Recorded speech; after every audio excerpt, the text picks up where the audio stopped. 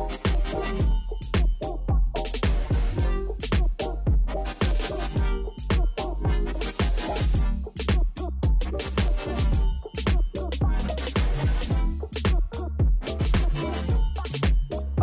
selamat sore. Kenalkan saya Dira dari Halovina. Selamat datang di podcast pertama Halovina, Do It Smart with the Expert. Yang hari ini kita rencananya akan ngobrol-ngobrol seru mengenai reksadana. Dan pas banget untuk topik pertama ini ngobrolin reksadana. Untuk narasumbernya di depan saya udah ada Pak Eko. Selamat sore Pak Eko. Sore Mas Dira. Iya. Apa kabar? Alhamdulillah sehat Pak Eko. Alhamdulillah. Jadi senang banget Pak Eko. Jadi ini podcast pertama Halovina kebetulan ngebahas tentang reksadana. Jadi saya dapat informasi juga request dari tim sosmed, minta tolong dong buatin podcast katanya bahas tentang reksadana. Jadi kebetulan follower di sosial media pengen ada ngobrolin dong tentang reksadana khusus kayak gimana. Khusus Reksadana. Jadi hari ini kita khusus akan ngebahas reksadana. Nah, sebelum kita mulai izinkan saya kenalan dikit mungkin ya. Jadi buat para pendengar podcast bisa tahu siapa sih narasumber kita. Jadi di depan saya ini ada Pak Eko. Pak Eko ini co-founder dan lead advisor-nya Halovina. Nah, buat yang belum tahu, Pak Eko ini sebelumnya ini former CEO, juga senior advisor di salah satu manajer investasi terkemuka di Indonesia. Nah, beliau ini kiprahnya di industri keuangannya udah lebih dari 20 tahun. Jadi, kalau ngomongin investasi dan keuangan kayaknya udah nggak usah diragukan lagi ya. Lebih berpengalaman dari kita-kita nih. Juga beliau ini penulis juga nih beberapa buku keuangan dan investasi. Salah satunya ada 6 seri 50 Financial Wisdom dan berwisata ke dunia reksadana ya Pak Eko ya? Iya, betul. Beliau juga pernah mendapatkan award tahun 2008, salah satunya yaitu award sebagai Indonesia CEO of the Year dari Asia Asset Management. Jadi udah oke banget nih dari pengalaman juga ya, dari profilnya Pak Eko. Mungkin langsung aja Pak Eko ya. Hari ini rencananya sore ini kita akan ngobrol-ngobrol tentang reksadana nih.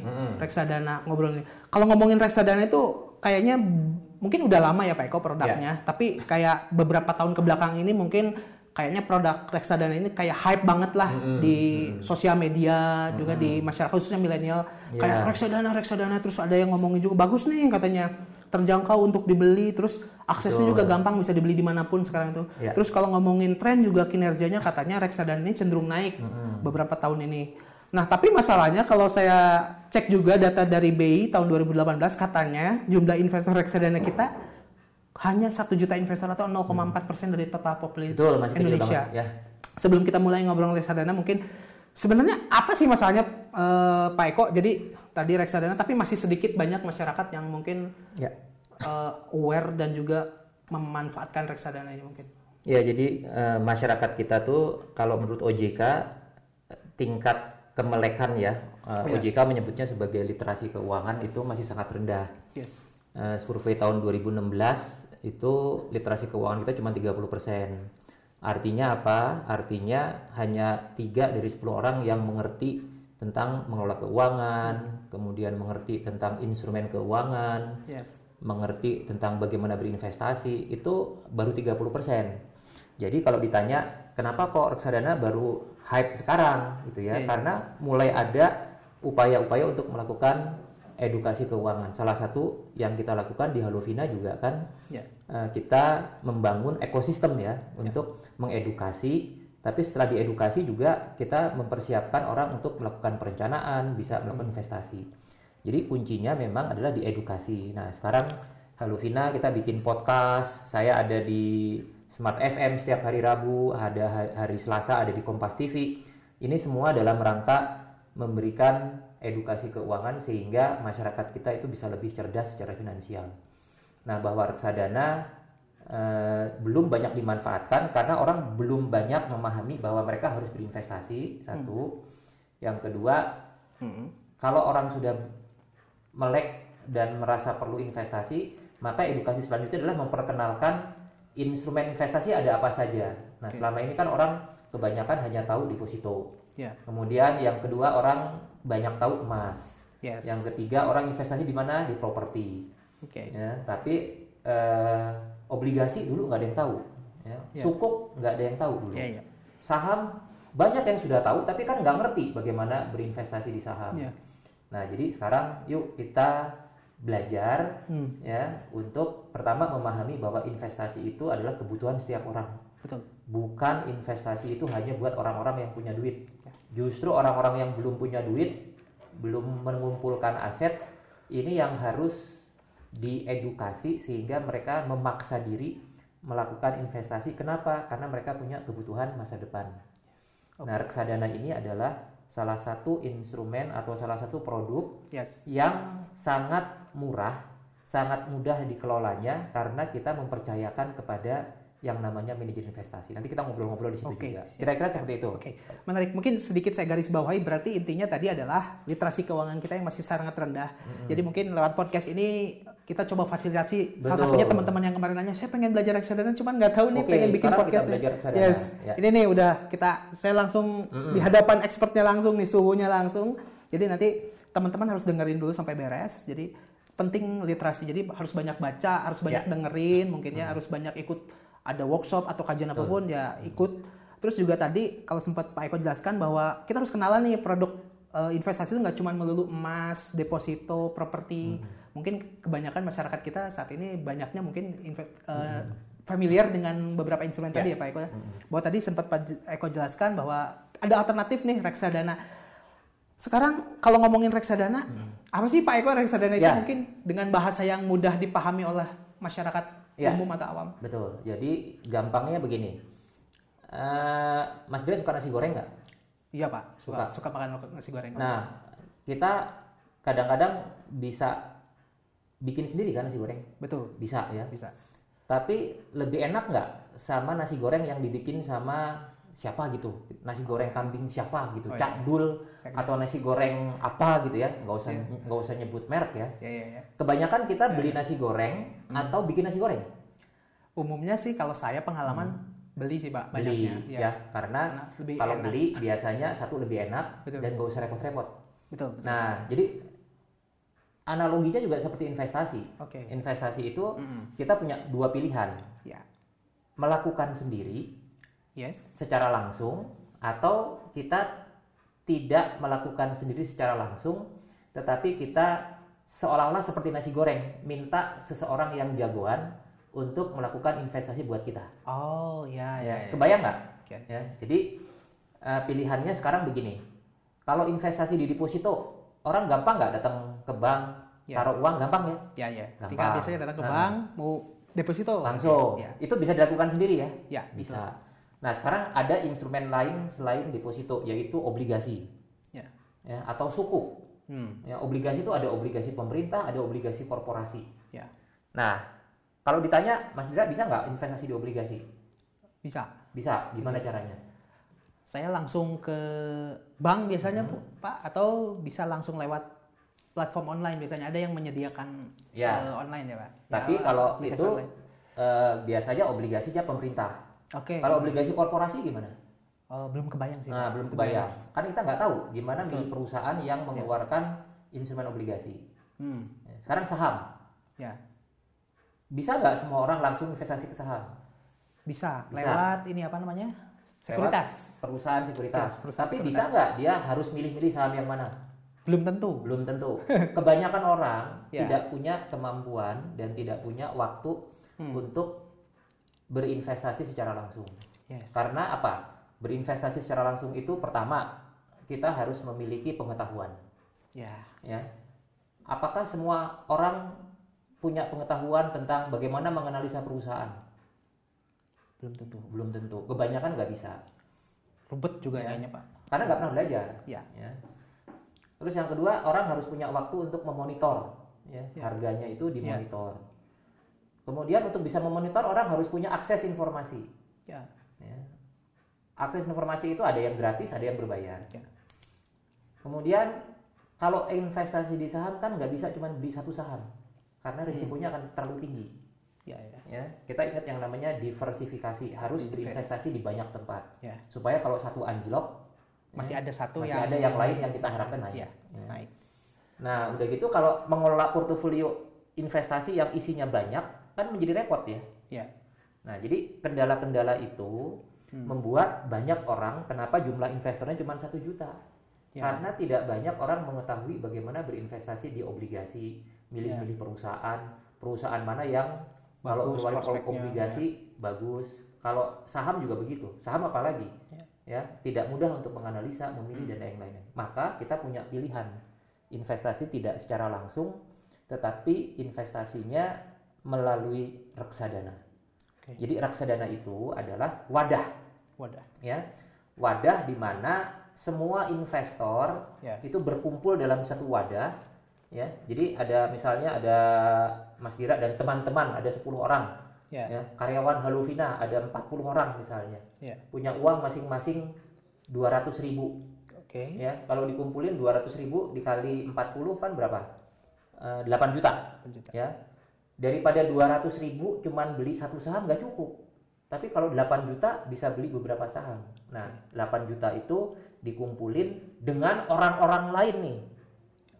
Ya, jadi kan makin besar uangnya.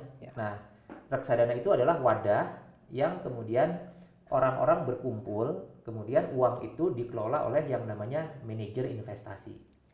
Jadi reksadana itu sebetulnya kita punya media, punya wadah, di mana kita bisa menyewa manajer investasi. Karena dulu manajer investasi yang bisa nyewa jasanya hanya orang-orang kaya. Sebelum ada reksadana. Nah, dengan adanya reksadana kita memungkinkan untuk berinvestasi secara tidak langsung, ya. Dan bersama orang-orang lain, kemudian reksadana itu akan berinvestasi ke instrumen-instrumen keuangan. Ada deposito, ada obligasi, ada saham. Nah, ini adalah 3 jenis instrumen dasar, instrumen keuangan yang dijadikan tempat untuk reksadana berinvestasi. Jadi analogi tadi Pak Eko itu mungkin ngegambarin MI itu adalah yang profesional. Tadi kalau kita kayak mau beli nasi goreng daripada bingung bumbunya gimana, garamnya segimana, terus harus jadi bikin ada koki yang profesional. Ada koki profesional. Itu yang kita percayakan. Dalam hal ini koki yang bikin nasi goreng itu adalah manajer investasi. Jadi kalau reksadana ini investasi tidak langsung, jadi uang dana nasabah-nasabah tadi mungkin dikelola langsung oleh yang memang profesional dan kompeten ya Pak. Jadi yang melakukan aktivitas tadi kayak menganalisa, memilih, memonitor, mengambil keputusan, itu MI semuanya. Itu MI semua. Jadi kita mempercayakan kepada MI. Tahu beres lah Pak ya. Tapi sebenarnya di antara kelebihan-kelebihan tadi ada kelebihan dan kekurangannya juga nggak sih Pak? Tadi mungkin kalau dibandingin kayak reksadana itu ada kelebihan, ada kekurangannya juga mungkin yang perlu diketahui oleh. Ya kalau tadi kan semua kelebihan-kelebihan. Ya. Kekurangannya apa? Kekurangannya orang mungkin adalah kalau reksadana itu selalu berinvestasi kepada banyak instrumen. Ya. Itu yang kita sebut terdiversifikasi. Jadi kalau orang yang seneng mengambil keputusan itu mungkin tidak cocok dengan reksadana, itu mungkin kekurangannya karena dia ingin mengelola sendiri. Tapi kan mayoritas orang kan tidak memiliki kemampuan, tidak memiliki waktu. Ya. Jadi buat orang banyak yang ingin berinvestasi sementara dia tidak punya waktu, uangnya kurang banyak, itu hampir lebih banyak keuntungan kalau memilih investasi dikelola melalui reksadana. Ya. Sementara kalau orang-orang yang sudah punya waktu, punya duitnya banyak, ya dia nggak usah lewat manajer investasi kalau dia memiliki kriteria bisa melakukan pengelolaan secara sendiri. Jadi harus punya knowledge yang mumpuni lah Pak ya, dan memang harus. Nah kalau tadi udah reksadana Pak Eko jelas. Sebenarnya kalau kita beli produk reksadana tuh apa yang kita dapat sih?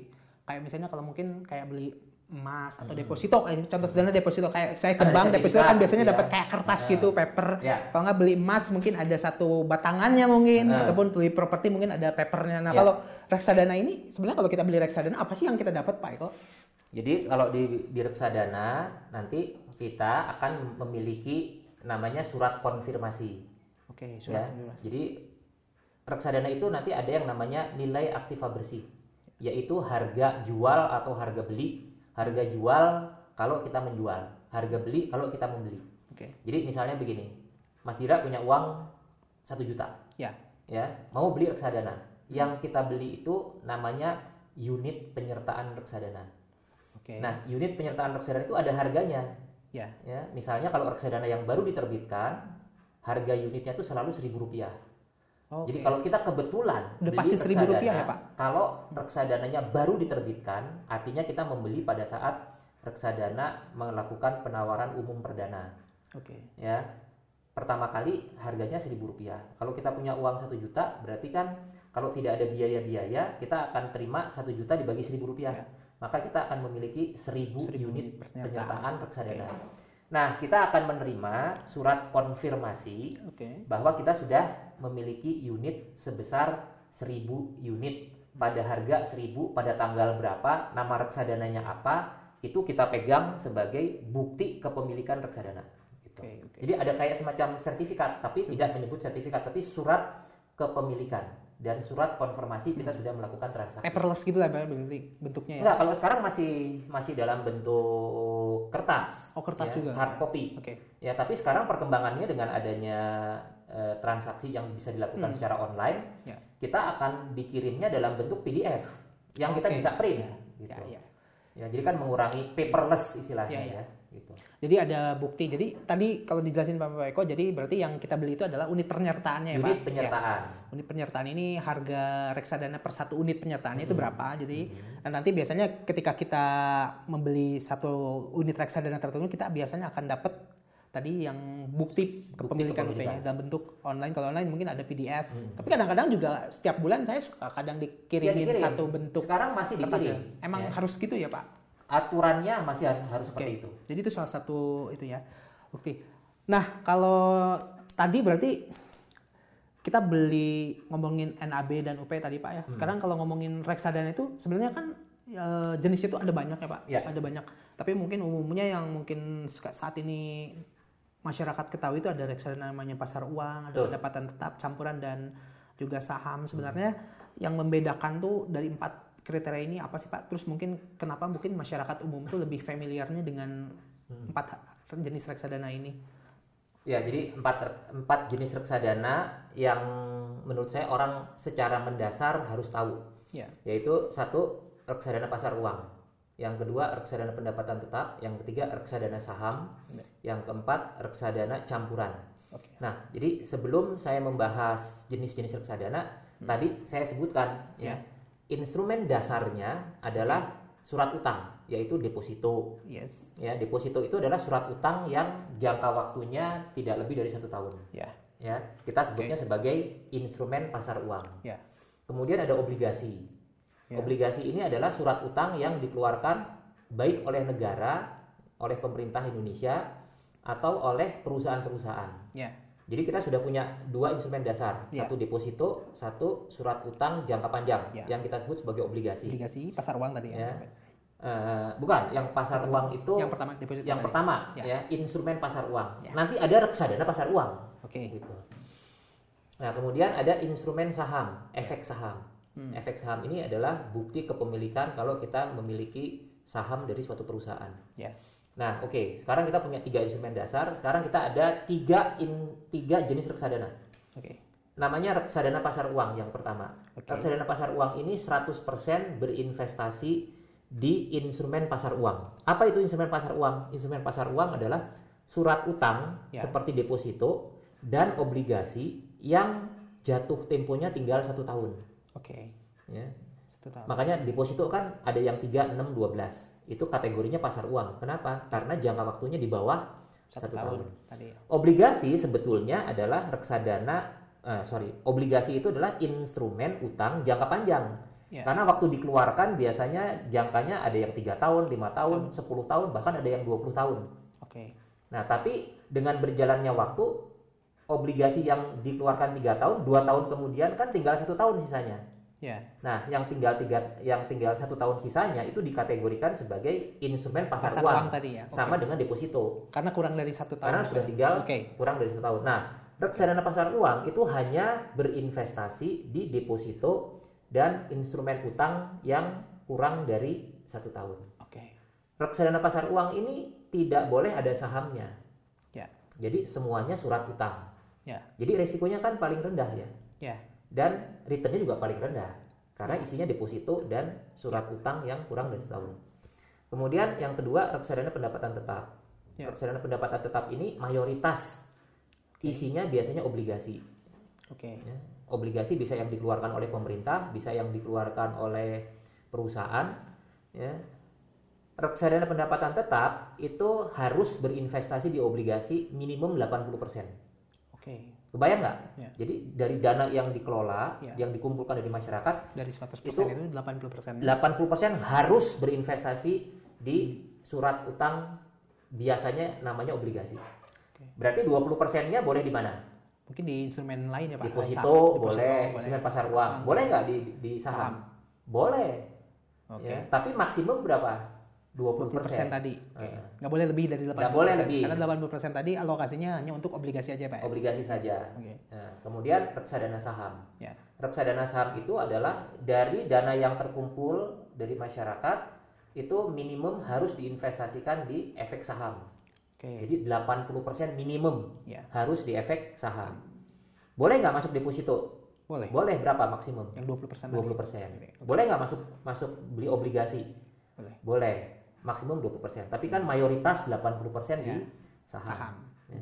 Kemudian yang ketiga, reksadana campuran. Reksadana campuran itu isinya ada instrumen pasar uangnya, ada depositonya, ada obligasi yang kurang dari 1 tahun. Kemudian ada instrumen utang jangka panjang, obligasi, ada instrumen sahamnya. Tapi masing-masing itu tidak boleh lebih dari 75%. Oh gitu, jadi yang satu instrumen itu tidak boleh lebih dari 75% komposisinya Pak. Tapi harus ada tiga-tiganya. Makanya disebut campuran. Saya lupa 75 atau 79. Ya, tapi kira-kira kalau yang saham sama obligasi minimum 80%. Kalau yang campuran ini maksimum tidak boleh lebih. Berarti dia harus kurang dari tadi 75 atau 79. Gitu. Ya. Berarti kalau yang saya garis bawahi mungkin ada 2 hal ya Pak Eko. Jadi untuk memahami tadi reksadana pasar uang, pendapatan tetap, campuran dan saham ini mungkin di masing-masing jenis produk ini ada kebijakannya tadi ya Pak Eko. Kayak misalnya untuk pasar uang hanya 100% di pasar uang aja penempatan. Jadi tadi nyambung juga instrumen dasar investasi yang perlu diketahui teman-teman mungkin tadi ada kan umumnya ada di pasar uang kayak deposito, ada obligasi, surat utang yang dikeluarkan oleh pemerintah ataupun perusahaan, juga ada saham atau ekuitas. Nah, jadi jenis-jenis reksadana ini di mana MI punya kebijakan untuk menempatkan alokasi asetnya mungkin ya Pak. Jadi kayak misalnya tadi pasar uang di pasar uang, pendapatan tetap 80% maksimal harus di obligasi, sisanya boleh di mana aja. Nah, untuk campuran tadi mungkin kalau tadi kata Pak Eko jelaskan bahwa di dalam satu jenis produk reksadana campuran ini minimal harus ada 3 jenis instrumen tadi penempatannya Pak, asetnya harus di pasar uang, obligasi, ekuitas. Dan alokasinya mungkin variatif tapi maksimal tidak boleh lebih dari 79%. 75-79% ya. Oke, jadi dan ini juga mungkin poin kedua adalah jenis-jenis reksadana ini juga berarti representatif dari high risk high return ya Pak ya. Jadi kayak misalnya semakin tinggi return yang ditawarkan berarti resikonya juga semakin tinggi mungkin ya. Jadi urutannya dari 4 reksadana itu adalah yang paling rendah risikonya dan returnnya juga paling rendah itu adalah reksadana pasar uang. Yang kedua reksadana pendapatan tetap. Ya, yang ketiga reksadana campuran. Karena di situ ada campuran kan. Baru yang terakhir reksadana saham. Reksadana saham ini potensi returnnya makin tinggi tetapi risikonya juga makin tinggi. Dan ini nanti berkaitan dengan penggunaannya sesuai jangka waktu. Ya, kalau kita investasinya, nanti kita akan bicarakan harus memiliki perencanaan investasi di mana kita harus menentukan jangka waktunya. Kalau jangka waktunya kurang dari 1 tahun atau antara 1 sampai 3 tahun, itu mungkin reksadana yang cocok hanya reksadana reksadana pasar uang. Di atas 3 tahun sampai 5 tahun mungkin reksadana pendapatan tetap. Di atas 5 tahun itu reksadana saham atau campuran.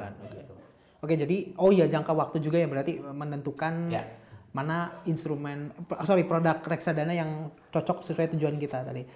Nah, kalau ngomongin reksadana lagi Pak Eko, kalau ngomongin cara belinya gimana sih sebenarnya? Mungkin ada teman-teman yang masih awam juga sebenarnya cara beli itu gimana sih? Ya, jadi sebelum membeli kan kita mau investasi ya. Nah, mungkin kita bahas sedikit nih. Sebelum membeli reksadana, sebaiknya kita melakukan perencanaan investasi. Ya, perencanaan investasi itu gunanya kita tahu setiap investasi itu harus memiliki tujuan. Jadi tujuannya untuk apa? Misalnya untuk saya mau menikah 2 tahun lagi atau mau menikah 3 tahun lagi, mulai mau menabung. Nah, berarti kan kita harus tahu berapa dana yang dibutuhkan. Nah, itu ada di Halovina semua itu yang kita sebut sebagai life plan. Nah, dari situ baru kita akan bicara tentang reksadana apa yang cocok. Ya. Nah, cara belinya bagaimana? kita bisa membeli reksadana. Pertama, kita bisa langsung membeli ke manajer investasinya. Satu. Yang kedua, kita bisa membeli di bank-bank sebagai agen penjual reksadana yang bekerja sama dengan manajer investasi. Namanya APERT, agen penjual reksadana. Yang ketiga, sekarang sudah ada yang namanya penjualan reksadana oleh APERT online. Ya, jadi sudah bisa dilakukan pembelian secara digital. Bahkan sekarang Halovina sudah bisa bekerja sama dengan APERT online. Kita sudah bisa bikin perencanaan investasi. Nanti kita dikasih tahu kira-kira kebutuhan untuk investasinya di reksadana seperti apa saja. Jadi kita punya yang namanya aset alokasi, ya. Nah, dari situ bisa juga langsung melakukan transaksi di dalam Halovina juga. Tapi sekarang kalau mau tanya, 3 tadi bisa beli langsung dari manajer investasi, bisa melalui APERT. APERT ini biasanya bank. Ya, banyak bank-bank yang sudah menjual reksadana sebagai agen penjual, kemudian melalui APERT online secara digital. Jadi ada 3 ya mungkin ya. Jadi kalau misalnya ngomongin gimana sih kalau saya misalnya tertarik mau beli reksadana, tadi sudah dijelaskan oleh Pak Eko. Pertama kita bisa lewat MI-nya langsung, bisa lewat APERT atau lewat bank ya. Ada juga APERT yang online. Nah, kalau ngomongin tadi sempat Pak Eko ngejelasin Halovina dan APERT online. Sebenarnya kalau yang membedakannya apa sih Pak? Karena ini kebetulan ada pertanyaan juga dari sosmed itu, katanya kalau dari Asri, kalau mau investasi reksadana, apa sih bedanya antara kita beli lewat platform investasi online dengan beli lewat Halovina katanya Pak? Nah, bedanya kalau di Halovina, kita sebelum investasi itu kita disarankan untuk membuat tujuan investasinya.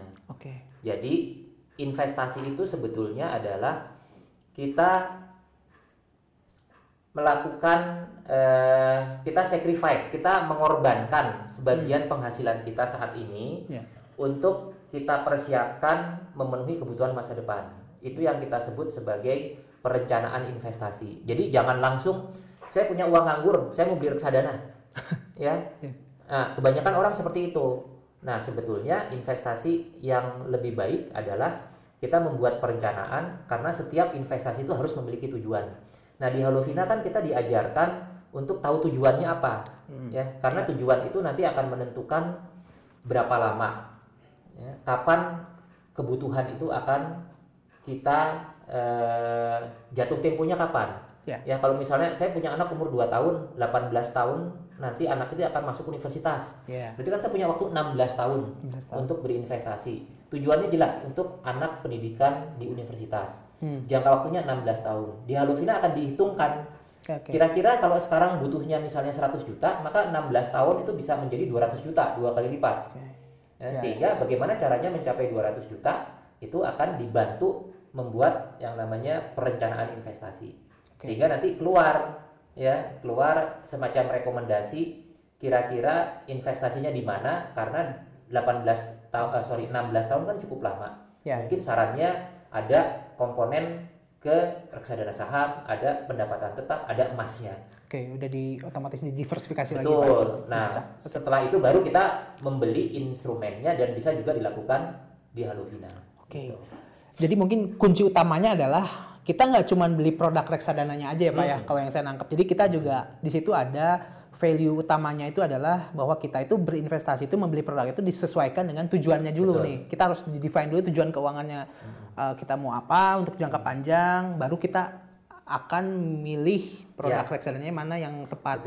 Kelebihannya mungkin yang tadi kata Pak Eko sampaikan, bahwa di Halovina semua itu udah kita dapatkan langsung secara otomatis ya Pak. Dari ketika kita menentukan tujuan sampai dapat rekomendasi investasi, sampai belinya langsung, sampai nanti mungkin ngecek portofolio dan optimasinya. Nah, itu yang membedakan adalah karena kita punya tujuan, maka investasinya yang kita sangat sarankan adalah investasi secara bulanan. Jadi investasi secara rutin. Kenapa harus rutin? Karena kan kita ada target misalnya 200 juta tadi selama 16 tahun. Nah, di Halovina itu setelah melakukan transaksi kan kita bisa mendapatkan laporan perkembangan aset kita kan. Sehingga kita bisa tahu antara perencanaan dengan realisasi investasinya seperti apa. Sehingga kita bisa memonitor, ya, mudah-mudahan dalam perjalanannya antara rencana dengan realisasi itu bisa sejalan, sehingga pada waktunya 16 tahun nanti mudah-mudahan kita bisa mencapai target seperti yang kita butuhkan. Oke, ya. Menarik Pak. Oke, jelas tadi. Nah, kita sekarang bahasnya lebih ke ngomongin MI dan reksadana nih Pak. Ini juga kebetulan dua pertanyaan yang paling banyak ditanyakan biasanya. Kalau ngomongin tentang reksadana dan MI ini kan mungkin jumlahnya ada puluhan ya Pak, ada banyak banget. Reksadana juga udah ratusan kalau misalnya kita cek. Sebenarnya buat pemula mungkin yang baru investasi di reksadana, sebenarnya ada tips nggak sih Pak kalau dari Bapak yang mungkin sudah pengalaman di industri ini, kalau ngomongin tips memilih MI yang paling oke dan juga memilih reksadana yang oke. Kalau reksadana tadi mungkin selain yang sesuai dengan tujuan kita, mungkin ada ini. Ya, kita pahami dulu apa itu manajer investasi. Ya. Manajer investasi itu bukan seseorang. Manajer investasi itu adalah perusahaan. Ya, jadi kita pahami bahwa yang namanya manajer investasi itu bukan satu orang, tetapi perusahaan. Dalam perusahaan itu banyak unit-unit yang diwajibkan oleh OJK, di mana setiap manajer investasi itu harus punya unit investasi, harus punya unit operasional, harus punya unit risiko, harus punya unit legal dan segala macam. Nah, tidak semua perusahaan bisa mendapatkan izin sebagai manajer investasi. Jadi semua manajer investasi itu sudah harus melalui suatu screening sehingga dia bisa mendapatkan izin usaha untuk menjadi manajer investasi. Ya, jadi kualifikasinya tidak mudah. Nah, sehingga sekarang kita harus mengenal gimana kita mau mengenal manajer investasi yang akan kita mau pilih. Makanya sebelum kita berinvestasi di reksadana, ini teman-teman harus tahu ada yang namanya prospektus. Ya, di dalam prospektus itu kita bisa mengetahui manajer investasinya siapa, pengalamannya bagaimana, orang-orang yang mengelola investasi itu siapa saja dan kualifikasinya seperti apa. Makanya ada kewajiban secara aturan sebelum kita berinvestasi di reksadana kita harus membaca prospektus. Nah, keterangan mengenai manajer investasi itu ada di dalam prospektus. Prospektus tadi. Prospektusnya biasanya kalau sekarang itu kayak bisa di-download dalam bentuk PDF ya Pak? Bisa. Di Halovina pun, jadi teman-teman yang tadi dijelaskan Pak Eko, ada prospektus, ada fund fact sheet ya Pak? Beda. Kalau ada dua prospektus, jenis. Kalau prospektus itu menjelaskan tentang reksadana ini jenisnya apa, kebijakan investasinya, alokasi yang dia investasikan ke instrumen apa saja, kemudian siapa manajer investasinya, kemudian siapa bank custodiannya. Bagaimana tata cara pembelian, bagaimana tata cara penjualan, risikonya seperti apa saja. Nah, di situ dijelaskan di dalam prospektus.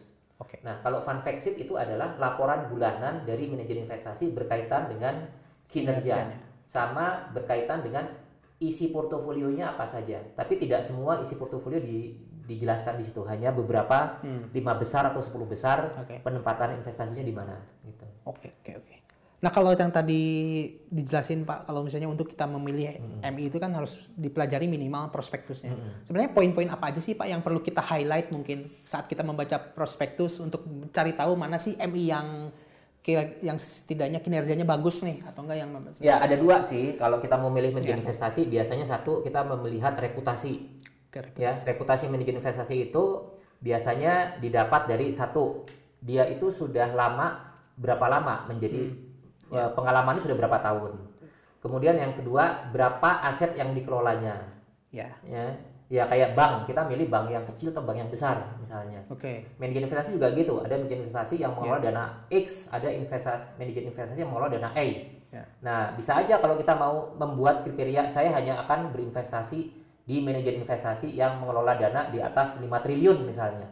Berarti kan kita bisa memilih yang di atas 5 triliun siapa saja. Udah jadi filter lah ya Pak. Itu sudah jadi filter. Yang kedua, kita juga kan bisa membeli reksadana melalui agen penjual. Agen penjual reksadana itu melakukan screening dengan manajer investasi siapa saja yang dia bekerja sama. Jadi melalui agen penjual kita sudah tinggal memilih manajer investasi yang punya kerjasama dengan agen penjual, gitu. Jadi kita sudah tidak harus melakukan screening, karena yang melakukan screening si agen penjual tadi, si bank misalnya.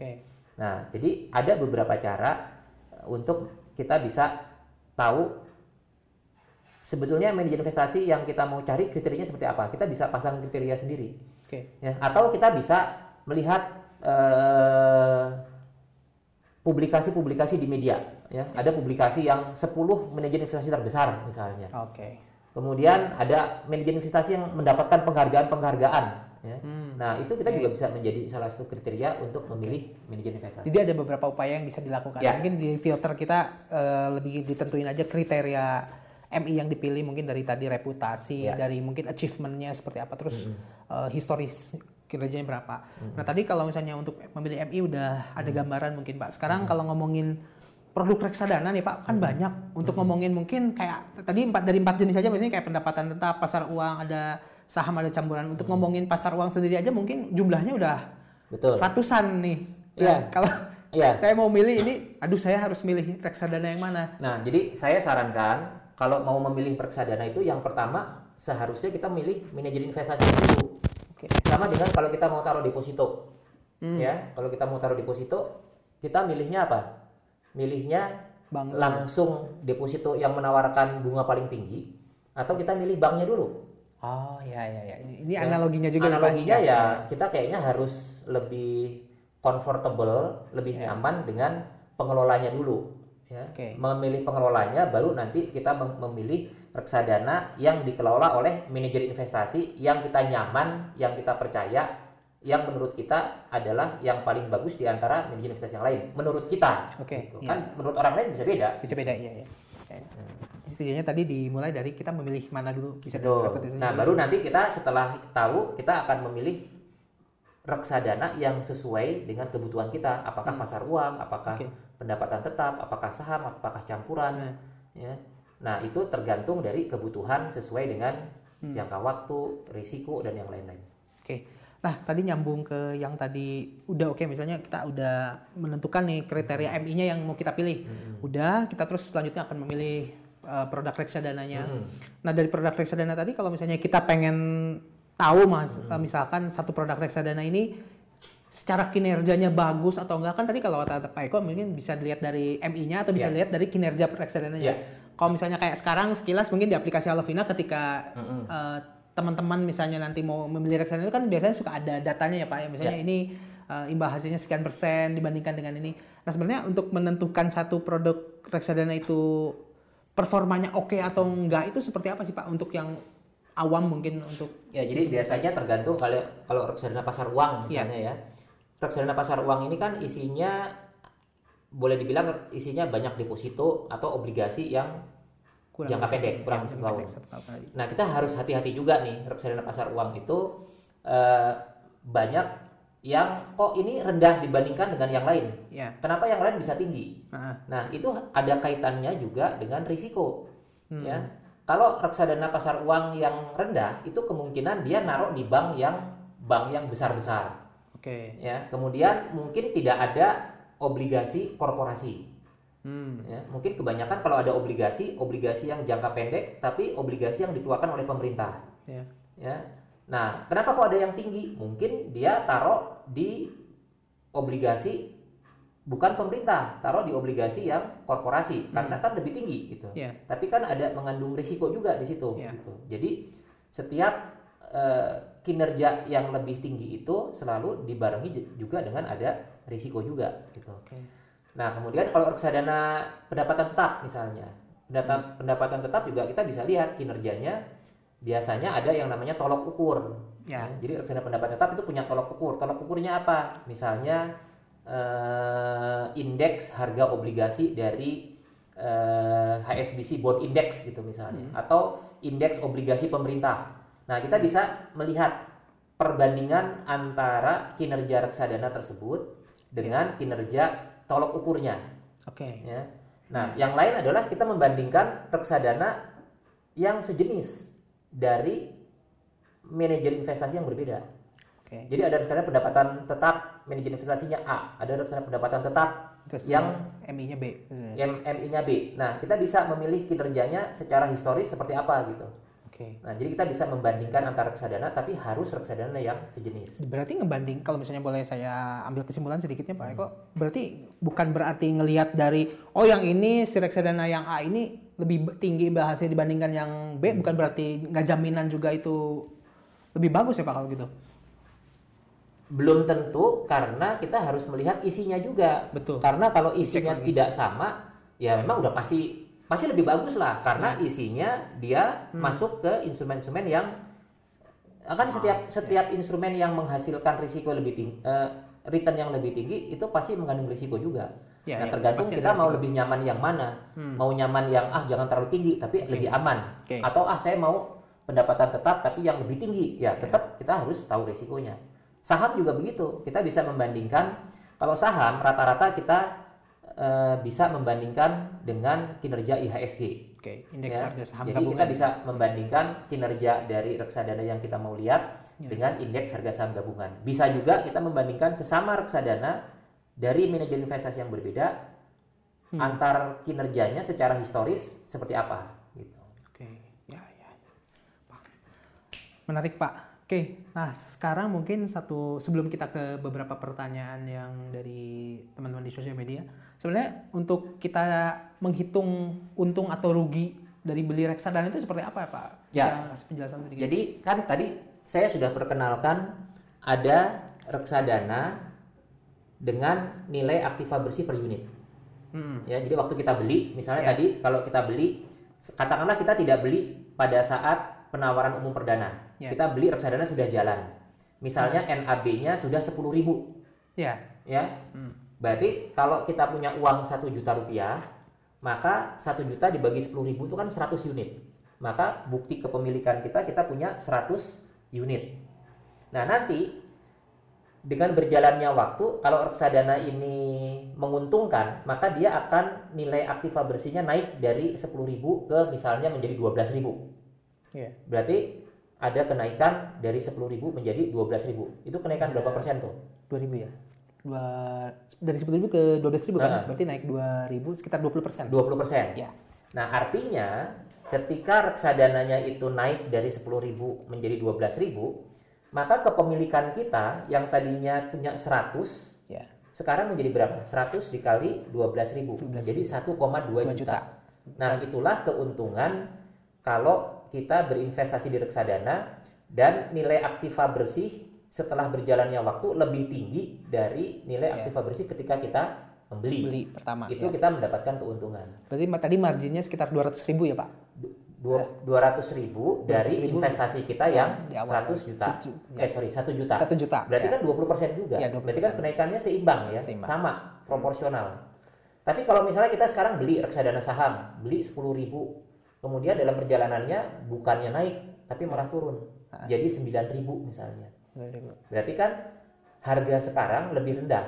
Kalau sebelumnya saya punya 100 dikali 10.000 kan 1 juta. 1 juta. Tapi kalau 100 dikali 9.000 tinggal 9 juta. 9 juta. Berarti kita rugi 10%. Berarti kita rugi turun 10%. Jadi cara menghitungnya adalah seberapa besar kenaikan dari kita membeli dan kita suatu saat apakah kita dijual atau tidak, kita lagi rugi atau lagi untung, itu dari pertumbuhan NAB per unitnya. Tapi kalau ngomongin jual beli, kita harus tentu sesuaikan dengan tujuan kita juga ya Pak. Kalau misalnya untuk jangka panjang, ketika misalnya ngelihat, kok ini nilainya lagi turun, kita jual deh. Jadi itu juga harus disiplin di situ ya Pak. Jadi nggak sembarangan. Sebetulnya tujuan kita berinvestasi kan untuk mencapai kebutuhan yang kita perlukan kan. Makanya dalam perjalanan kita perlu memonitor apakah perjalanan itu ada saat turun, ada saat naik gitu. Nah, disitulah kita perlu nanti setelah kita membeli, perlu kita punya belajar tentang bagaimana mengelola portofolio investasi kita di dalam perjalanan antara mulai awal investasi sampai nanti kebutuhannya tercapai. Disiplin jadinya ya Pak. Nah sekarang mungkin ada beberapa pertanyaan nih Pak dari sosial media. Pertama dari Chandra, saya tertarik untuk memulai investasi reksadana, harus mulai dari mana? Ini sebenarnya sempat tadi dibahas ya Pak? Ya, jadi mulai dengan tujuan. Yang Mas Chandra ini mau apa? Coba belajar begini. Belajar untuk menentukan tujuan yang pendek dulu deh, yang paling penting. yang menurut kita Mas Chandra misalnya 3 tahun ke depan mau apa, ya. Jadi masuk ke Halovina, nanti bikin life plan. Nah dari situ kan langsung akan keluar tuh, ya. Kalau 3 tahun mungkin instrumen produk reksadananya mungkin pendapatan tetap sama pasar uang, ya mungkin pasar uang semua. Nah sudah, nanti dikasih tahu setiap bulan harus berinvestasi berapa. Saya sangat sarankan untuk pemula lakukan investasi dengan perencanaan sesuai dengan kebutuhan kita, kemudian manfaatkan reksadana sesuai dengan jangka waktunya. Ya. Nah kalau misalnya, saya mau nyiapin nanti anak saya masih 12 tahun dari sekarang, ya, atau 16 tahun dari sekarang, itu mungkin rekomendasinya ada reksadana saham. Karena tadi, ya. Siapapun yang ingin memulai reksadana, lakukan melalui perencanaan investasi, dan kita berinvestasi sedikit demi sedikit dan konsisten sepanjang kebutuhan yang masa depan kita. Jadi ini mungkin tips buat para pemula. Kalau mau investasi mulainya dari tujuan dulu nih, jangan langsung mulai ke produknya loncat dulu nih. Kita tujuannya dulu tentuin apa, minimal dari jangka pendek. Nah saya sarankan kalau Pak saya susah belum tahu tujuan, ya udah kalau gitu disiplin aja. Disiplin, mau tahu reksadana, ya udah beli reksadana pasar uang atau reksadana pendapatan tetap atau tiga-tiganya sekaligus. Reksadana pendapatan pasar uang, pendapatan tetap, saham, tapi sedikit-sedikit aja. 100.000, beli 100.000, 100.000, berarti 300.000 kan? Ya terus disiplin. Coba nanti kita sambil jalan sambil kita lihat hasilnya seperti apa. Kan cuma 100.000.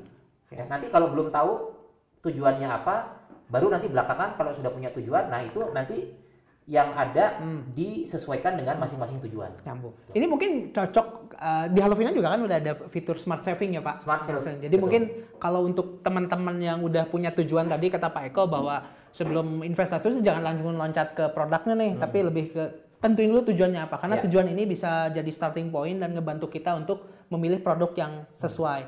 Nah, kalau tadi ada alternatif juga kalau misalnya buat teman-teman yang mungkin belum punya tujuan, udah coba aja dulu investasi reksadana secara rutin. Mungkin ini salah satunya di smart saving ini ada reksadana pasar uang. Ya udah itu aja bisa dulu. coba ya Pak. Betul. Ya. Jadi kan coba aja rutin. Dapat laporan. Betul.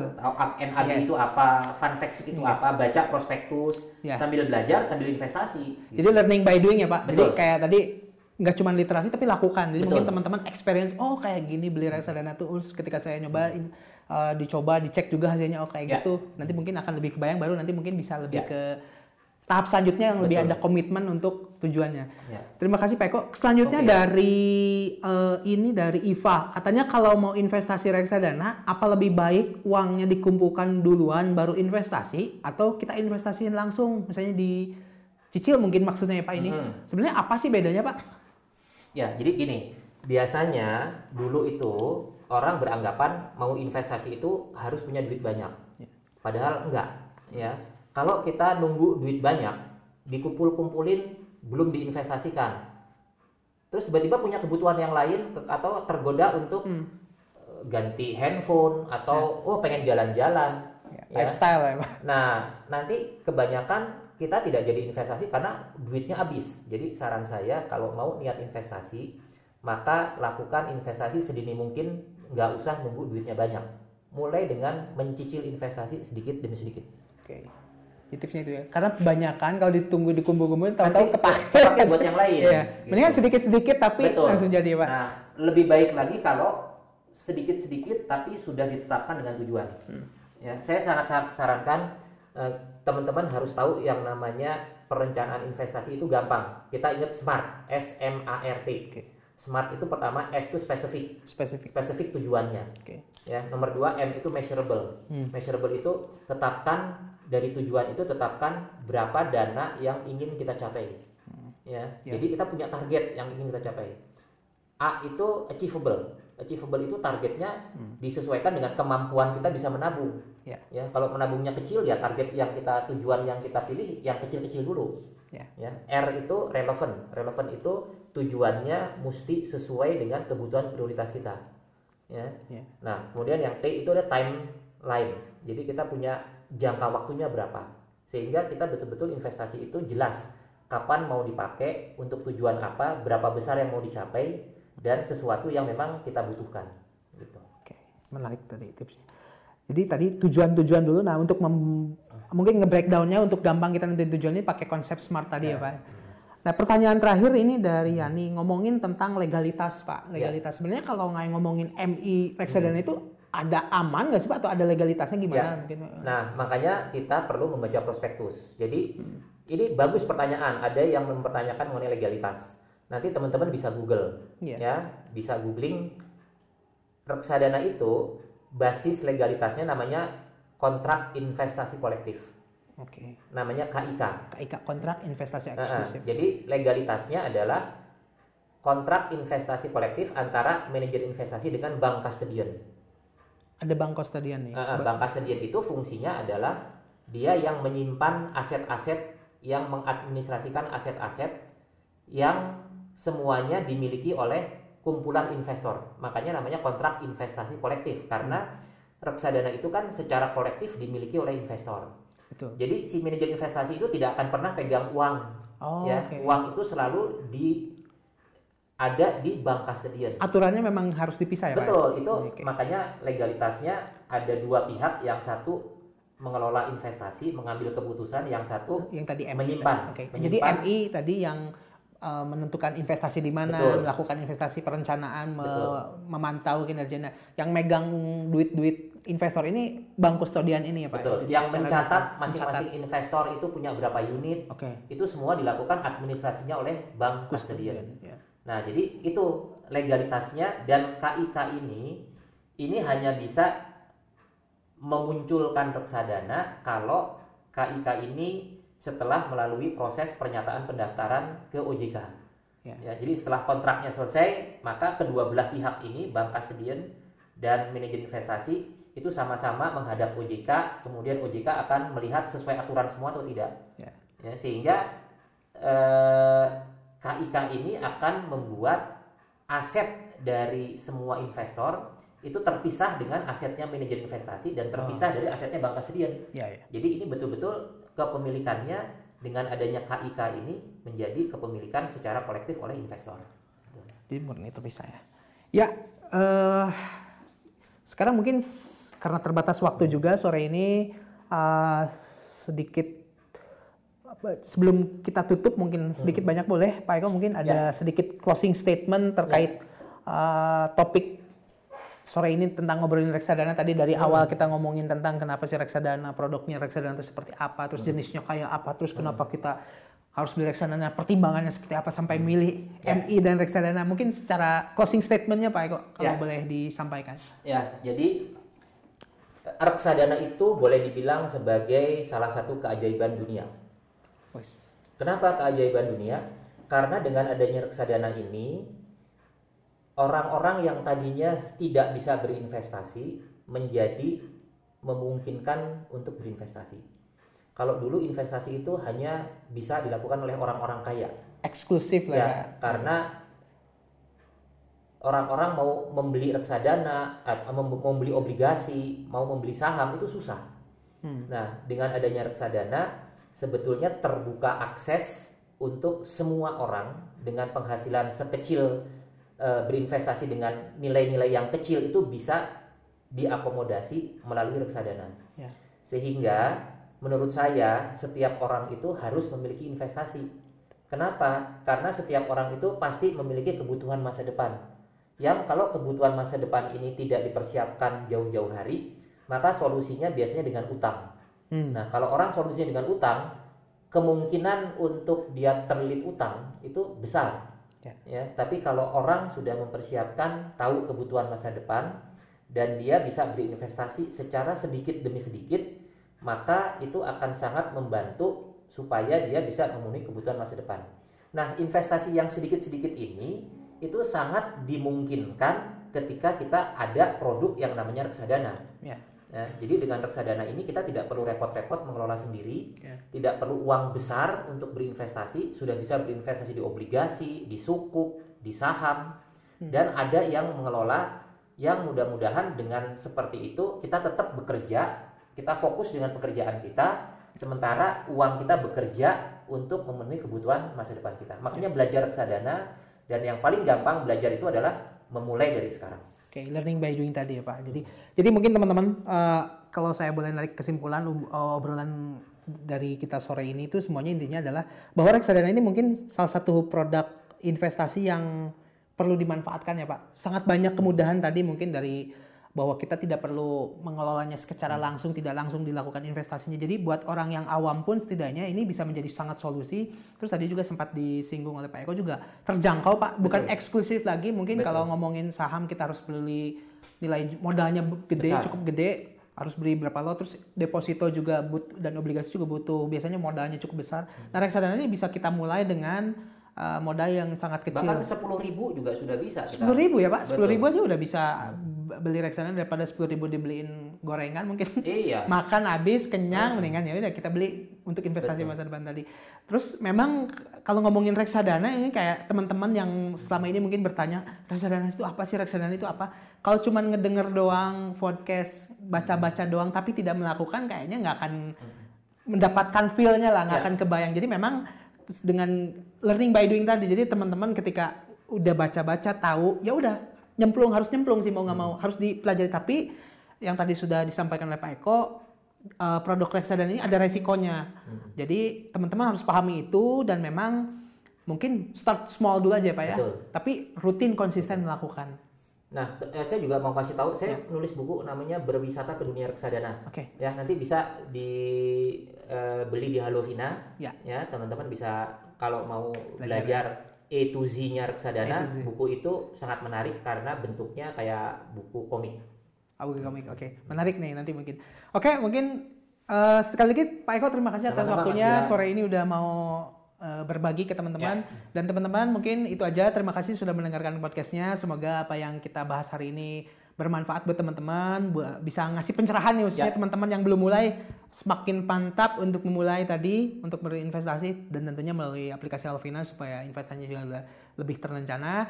Mungkin itu saja. Terima kasih sudah mendengarkan. Sampai ketemu dalam episode lainnya di Do It Smart with the Expert Podcast.